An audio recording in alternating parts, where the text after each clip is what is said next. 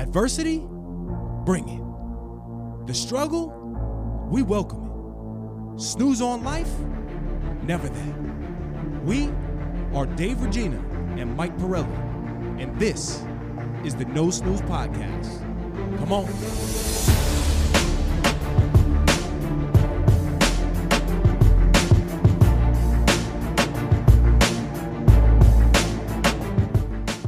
Welcome back to the No Snooze Podcast. This is the summer series. Dave kicked us off last time.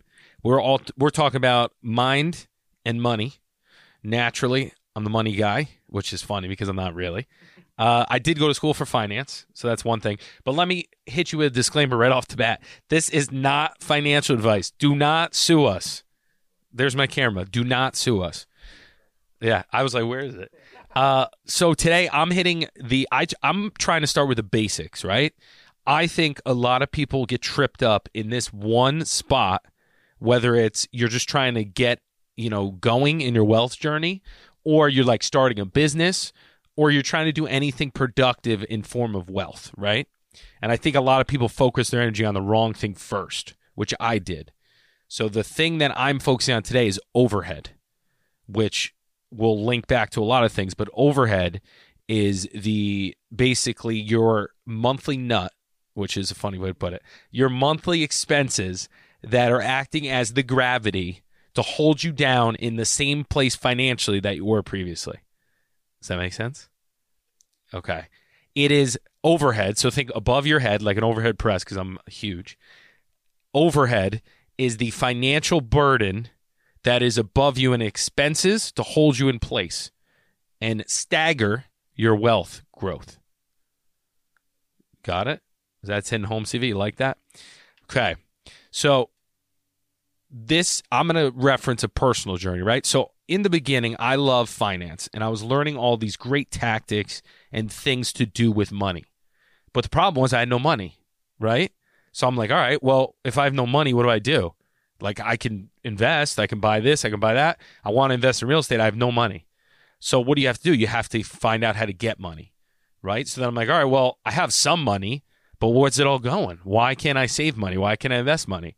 So I had to sit down and be like, all right, well, what am I spending money on? What's my overhead? So I literally took out an Excel doc. I don't know if I still have it. I should look. And I listed every monthly expense I had that was draining me dry. And I'm like, I'm still living at home. How the hell do I not have any money, right? So it was, going out. That was a big expense. It was, let me rewind. It was when I was renting an apartment, but my rent was, I think, $825 a month. So very nominal. I had a job. I wasn't making too much money. And I wanted to figure out kind of what I was spending on. So it was rent, which was $850. It was like eating out. It was cable, it was the gym, it was the random monthly things that I never used, right? So I'm like, all right, well, I'm at this point in my life where I know I don't want to do this for the rest of my life as far as work, and I want to get into real estate. So how do I make it so that when I get into real estate, my money goes farther and there's less drag and overhead on me that I can really give myself a shot to be successful, right? So then I was like, all right, well, I guess I'm canceling everything I really don't need. I'm going to go extreme. I'm going to cancel my gym membership. I'm going to cancel cable. I'm going to cancel, going out and having coffee randomly. I'm not going to eat lunch out. I'm literally going to get as low as possible so that if I get one rental done, I can survive, right? Because then it frees you up and makes you more light. So like if I'm on the moon now when my expenses are low, I can jump up and there's a little more give versus if you're on Saturn, fact checked it. A lot of gravity. It's very hard to break through. You get discouraged. Correct. When I'm on the basketball court, got a lot of overhead. So that's like phase one, right? Then I challenge people to look at what are the necessities. Like I did that for a while and I definitely wasn't as happy.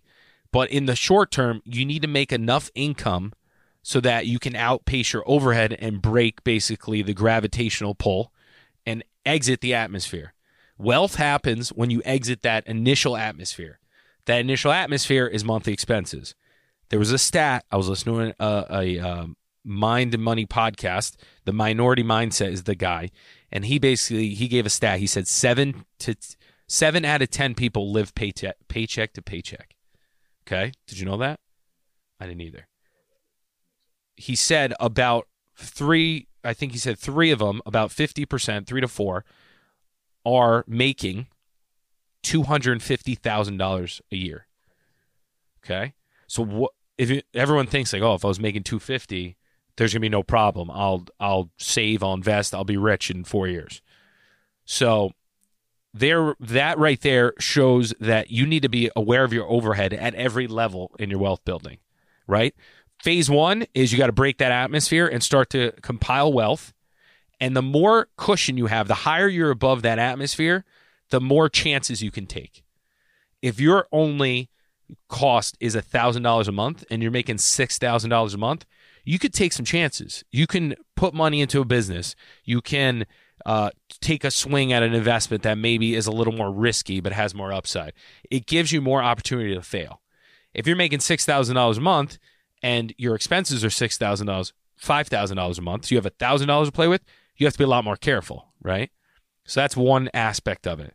The other aspect I see daily is when people want to do something, they create such a big overhead for themselves, especially in business. Hey, I want to start a restaurant, which I've dealt with a lot of restaurants in the Tell Mike Sent You show.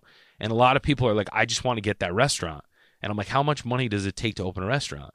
And these people are like, $1 million. I'm like, $1 million? We'll get investors, we'll get this, we'll get that. I'm like, why not just start selling it out of your house and see if it actually works? What's the overhead to sell it out of your house? Groceries? And they're like, oh, yeah, it would be like groceries.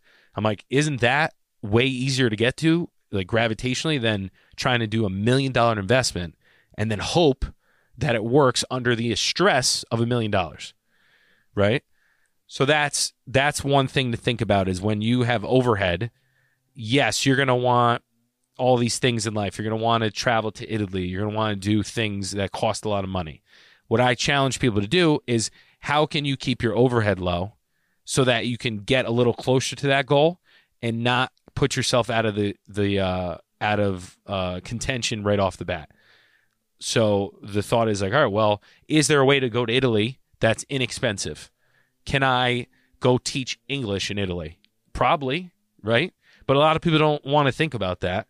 They want to think, oh, if I had an overhead of $10,000, I can go to Italy. Well, you're just thinking about it wrong.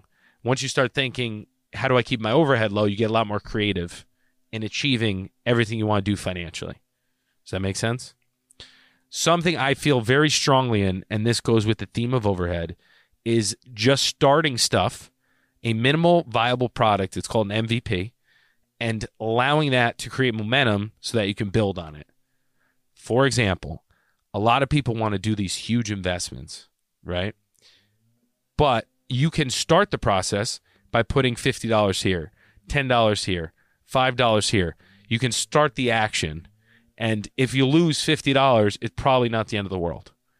But if your head, you're like, listen, I have to invest 10 grand in something. Do you think you're going to be a little more hesitant to invest that initial 10 versus you just start throwing 50 in, another 50, 100, and before you know it, you're at 10. And while you're increasing your investments, you're learning, right? So that's how you get started.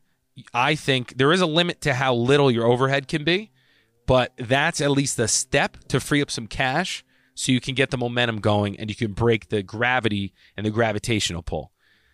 There are steps once you get past that first atmosphere where you add a kid, you add a wife, you add things that are basically, if you're in an air balloon, are weights on the side.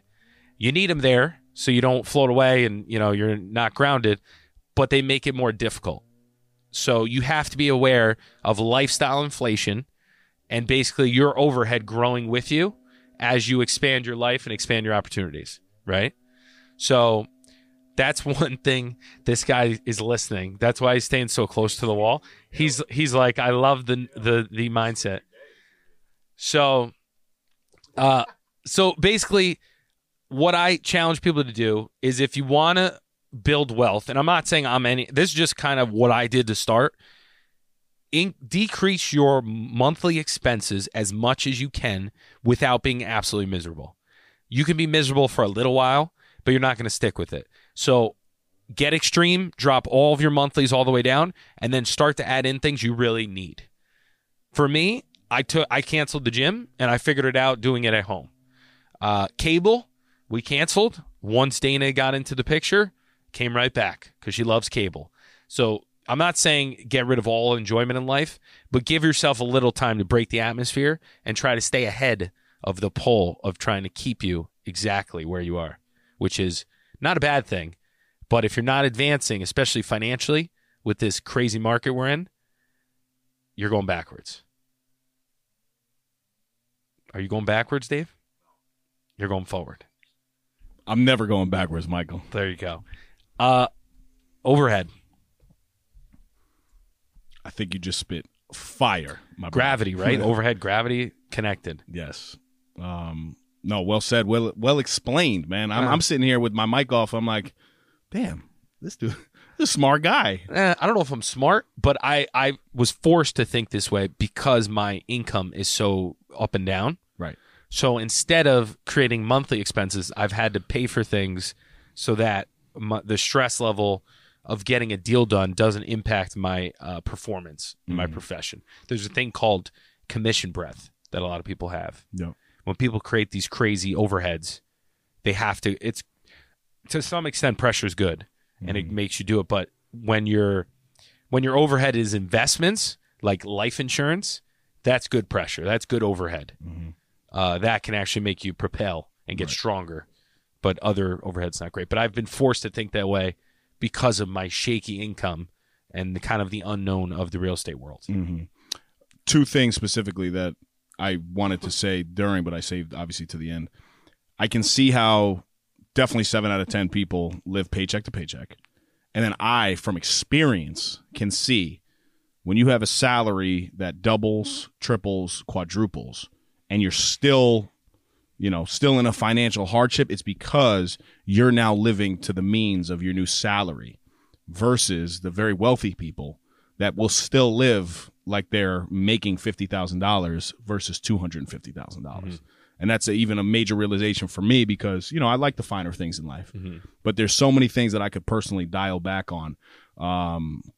So it was great to hear. And there gets to a point where you can enjoy those things, but it doesn't affect you as it would if you did it a year ago. Yes. And kind of money and wealth is like a fire. Like you're adding oxygen with time's like oxygen into a fire. If you don't give it enough time or you pull out too much of the oxygen, the fire will go out. But at some point, that fire's blazing so hard, it doesn't matter if you're pulling a log out. So you just got to pull the logs out slower than the fire's going up. And then my final question would be, was there anything specific? I know you said a PowerPoint that you used. Do you now use Excel doc? Anything? Yeah, Excel doc. I'm sorry. Do you now use anything in terms of technology or an app? Like I know that I have experience with Mint.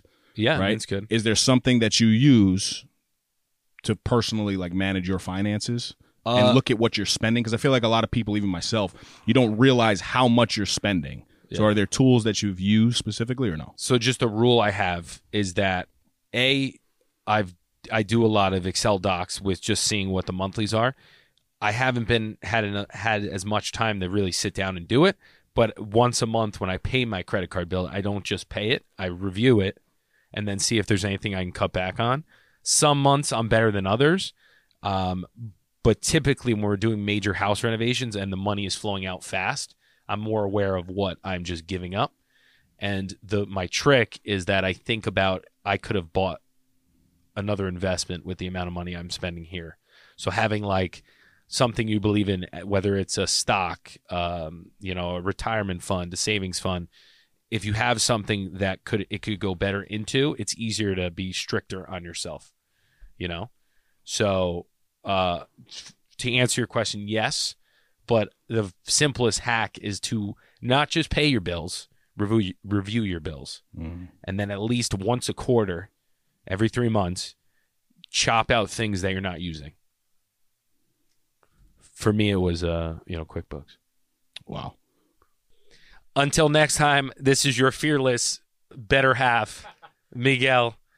Stop snoozing. Get up and get after it. Save some goddamn money.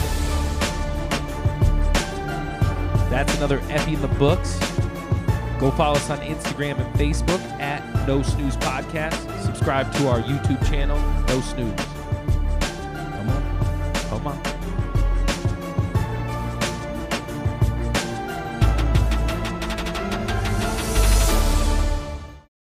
If you want to inquire about potential sponsorship and or collaboration, reach out to us at nosnoozepodcast@gmail.com or message our Instagram page, which is at No Snooze Podcast.